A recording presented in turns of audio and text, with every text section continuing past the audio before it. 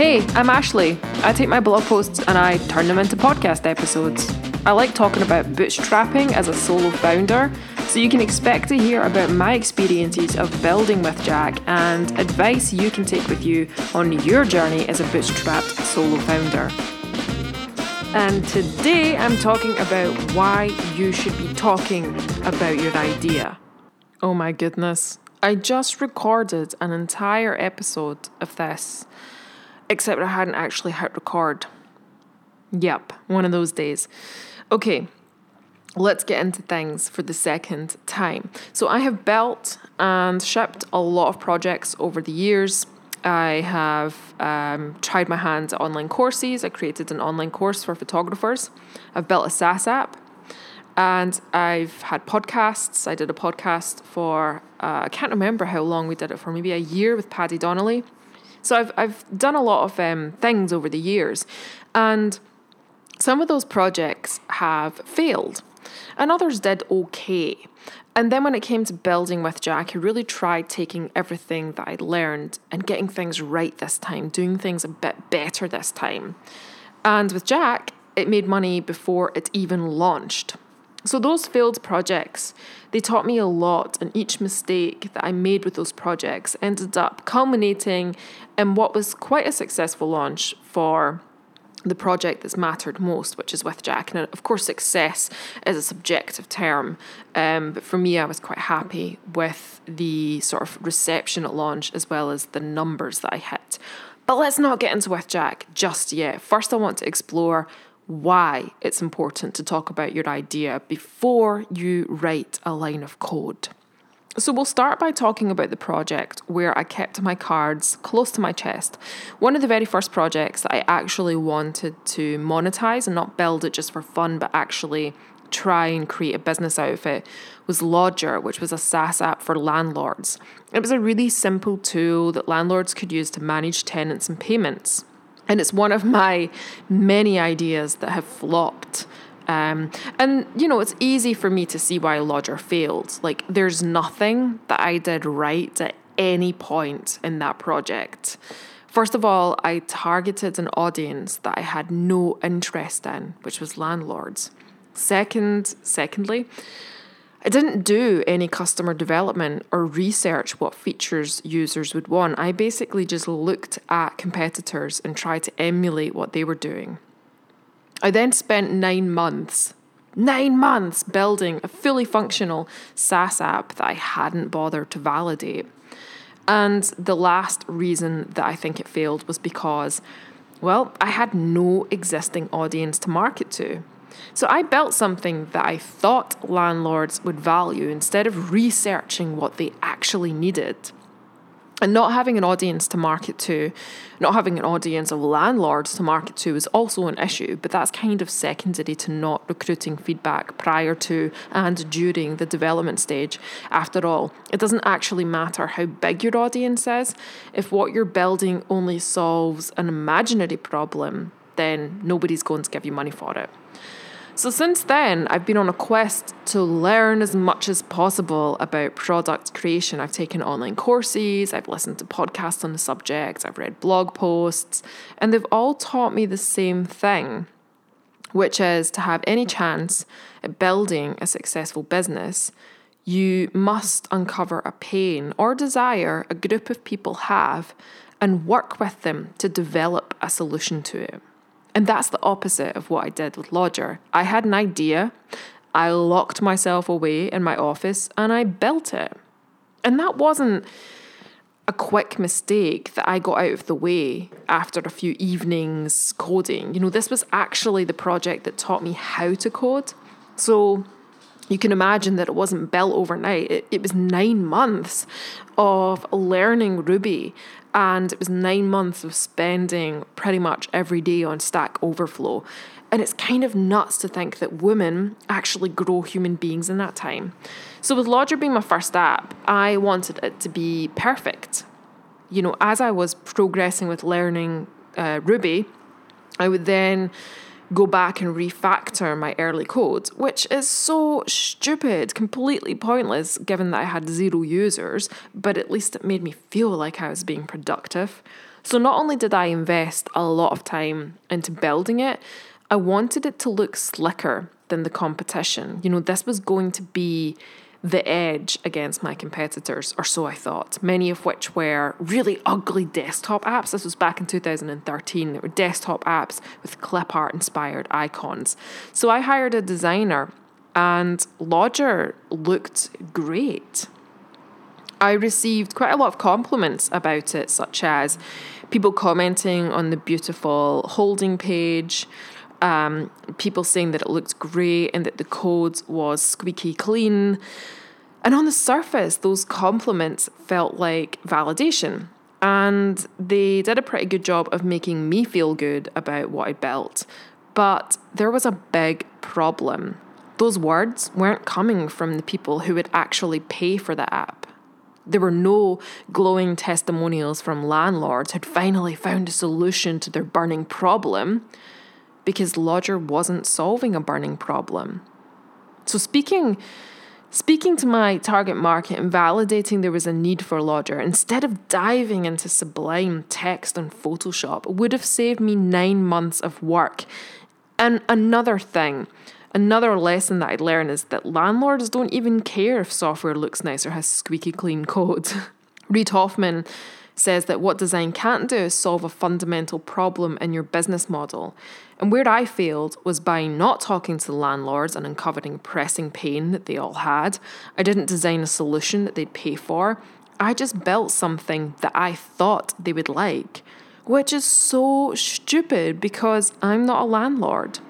So this all seems like very obvious stuff. And despite how obvious this advice is, I'm actually not alone in making this mistake. A lot of people take this approach when building stuff. They think, I have an idea, I know it's brilliant and it's going to make money, so instead of actually validating there's any need for it, I'm going to dive headfirst into my code editor and start building it. In a monetary sense, Lodger was a complete failure. To this day, my SaaS app has generated £0 in revenue, and I'd spent thousands of pounds in design fees. So the only purpose it really served was as a lesson in how not to build a business. And yes, it also did teach me how to code. So at least there's that positive to take away from it. So I think it's important to learn from past mistakes, which brings me on to the story of With Jack, because this looks very different to my experience building Lodger. I intentionally did things differently this time. With Jack is the first project that I've ever made money from prior to launching. It's the first project I've been quite comfortable embracing imperfections with, and even built in quite a public way with the input of my customers, which is why I think it made money prior to launch. I started small. I tested the water by signing up as an affiliate for an insurance broker. And whilst that meant that I couldn't build my own tech and customer journey, it did mean that I could launch something really quickly and start to gauge interest. And that interest was 55 paying sign-ups, which was £14,000 in premium, and a lot of positive feedback towards the brand. So that was my first step in validating With Jack. The next step was to take things a bit further and get authorized and partner with an insurer so that I could build my own tech. So whilst going through the process of becoming an AR in the insurance industry, I put up a landing page with a few paragraphs about my vision for With Jack. And I followed that with a call to action to notify people of launch. Only 120 odd people signed up to that, which is a really small list. But this was an engaged list. It was people who were genuinely interested in the brand. So I shared what I was building with this list. I sourced feedback from them. And I even invited them to beta test. And several of those beta testers became my first customers. And this process of sourcing feedback before writing code or before writing too much code is still at the core of With Jack all this time later. And unlike the SaaS app, With Jack's growing every month, it's consistently made money from day one. Out of all of the ideas that I've ever executed on, this is the one that functions and feels most like a business. Maybe I have skirted around why I'm speaking about this, but I wanted to open by sharing my different experiences of building Lodger and with Jack. The point of all of this is to really prevent people from making the same mistake that I did, which is coming up with an idea, convincing yourself it'll work out without validating it, and then spending months building out a complete vision. Because more often than not, I hate to sound negative, but it's true, more often than not, that idea won't take off. And that's a lot of work and a lot of disappointment that could have been avoided had there been some initial validation. I have seen a lot of people skip ID validation, and I've seen it happen a couple of times recently, which has really been the catalyst for speaking about this today. So a few months ago, I gave my talk, Idea to Execution and Beyond, in Newcastle at a meetup called Front End Northeast. And afterwards, a guy approached me with a question. And he basically asked me how much insurance would cost for his startup. And I said, well, it depends on various factors. Why don't you start by telling me what your startup does? And he said, well, I can't tell you. We haven't launched yet, and we don't want anybody stealing our idea. Now, I had just given a talk which mentioned the importance of idea validation. And he said that he'd enjoyed most of my talk, but disagreed with that part, which is fine. I don't expect everyone to agree with me. Yet I couldn't help but feel like he's shooting himself in the foot before he's even started. And I told him that. I said, how do you know this idea is worth your time and money if you aren't speaking to people and validating it? Or how do you know you're building something people want if you aren't talking to potential customers?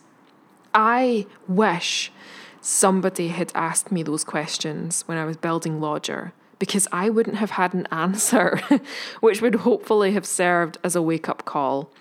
Not long after my conversation at Front End, I watched a friend of mine start a business, and she's following a lot of the sort of doomed footsteps that I took with Lodger. She's avoided doing any customer development. She's building her app in total secrecy. But she has printed business cards and expensive t-shirts with her business logo on them. Now, I love how excited she is about this. It's great, and I really hope it goes well. But it's quite simple. Before you invest resources into building something, you have to first validate that there's a need for it. Otherwise, you'll potentially waste time and money only to realize that nobody wants it. I've been there. I've done that. And it sucks. So despite idea validation being an important step, building something, a lot of us skip it. And here's why you shouldn't skip it. First of all, it helps you avoid spending time and money building something that's pixel perfect. You really don't want to wait until launch to discover that nobody wants what you've built. And again, I'm saying that from experience. Secondly, whether it's from pre-orders or beta testers, you can generate revenue earlier. And if people aren't prepared to give you money, then it means you'll know the idea doesn't really have legs and you should pivot. Thirdly, you will build a product people want instead of building what you think people want.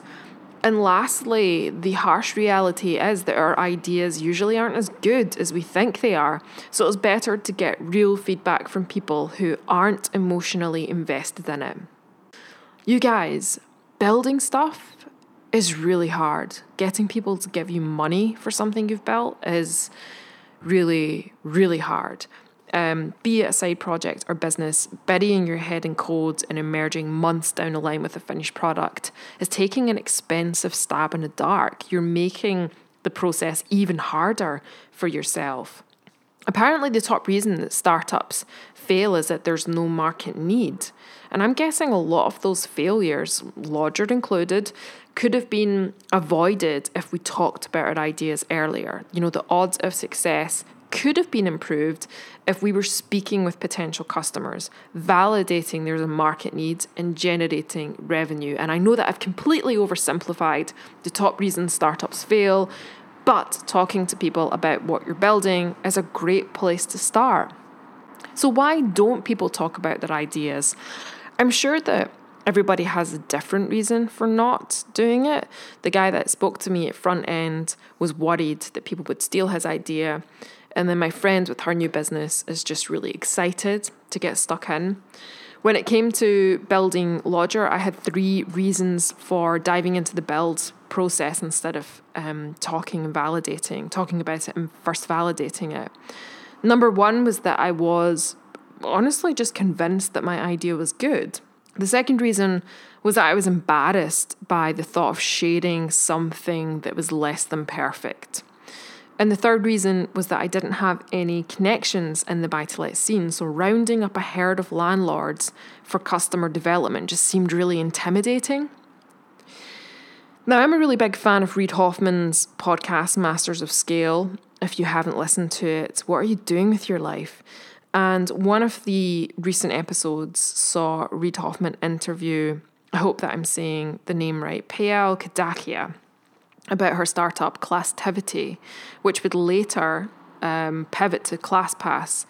And on the blog post that I wrote about this, I've put the transcript there, which I don't think will translate too well in audio format. But the gist is that Kadakia made a lot of the mistakes that I did, which was she got thousands of classes listed in her app. She spent a lot of time and money on honing a beautiful design. They put all of this work into building it, and then at launch, they only did about 10 reservations in their first month. So it was a terrible launch, and I can completely relate to that experience, what with building Lodger. We both focused on honing a beautiful design, we both launched with a feature-rich product, and we both failed. So later on in the podcast, Kadakia talks about the pivot to ClassPass, and she acknowledges that they had spent all of this time sitting behind the screen. For a whole year and a half, they were building API integrations, they were building scrapers to get the schedule data. What they weren't doing was talking to partners or customers. So that was something that they started doing. They started interviewing fitness studio owners. They asked people, how do you get people to sign up for a class? And through those customer development interviews, she immediately started spotting a pattern of responses, which was when they pivoted to ClassPass. They got away from their screens, they started speaking to customers, they pivoted to ClassPass, which was last valued at $400 million. So that kind of worked out quite well, huh? But what if somebody steals your idea? This is the fear that the guy I spoke to at Front End had. Honestly, I'm not too knowledgeable on this subject, but what my gut tells me is that you shouldn't let fear of idea theft stop you from speaking to potential customers.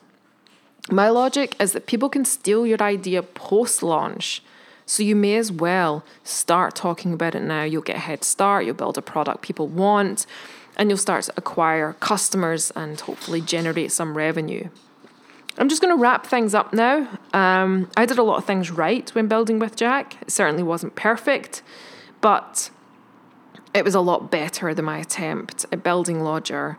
I started small. I made a bit of money by testing the water as an affiliate. I spoke to my target audience. I built an email list. I involved them in the build process. I launched with manual processes. And the business has been growing every month, unlike Lodger, which was dead in the water from day one. All idea validation should involve speaking to potential customers, but I'm going to give you some avenues to test if your idea has legs. Firstly, you can simply publish a blog post. A great example of validating an idea with a blog post is Ghost, the blogging platform, which has just celebrated its 5-year anniversary. Happy birthday, Ghost. And John O'Nolan wrote about his concept for Ghost back in 2012, and that blog post generated enough of a response to justify exploring a prototype. You can also monitor interest with something as simple as a tweet. Recently, I saw my friend Ben Howdell. Am I allowed to call you my friend, Ben? You're my friend.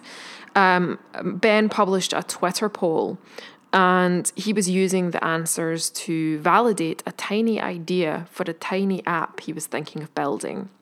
And you can, of course, take the classic approach, designing a landing page. Landing pages are typically what spring to mind when we talk about idea validation. That's what I used to build a small email list and get beta testers, several of whom became my first customers.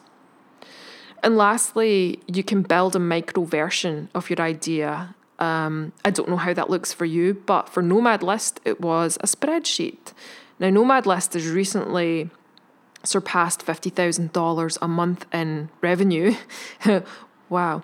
But it started as a spreadsheet. It was a tiny version of what's become the biggest crowdsourced database of cities in the world. So please don't waste resources building something before validating it. I don't care how good you think your idea is or how scared you are that someone will steal it. You need to confirm that it's something people want. And how you validate it is up to you. You can go away and figure that out, but don't wait until your product is perfect. Involve your audience as early as possible and never assume you have £1 million idea. Okay, that's all from me for today, talking about why you should talk about your idea. So thanks very much for tuning in, and you will of course be hearing from me again. Have a great day. Bye.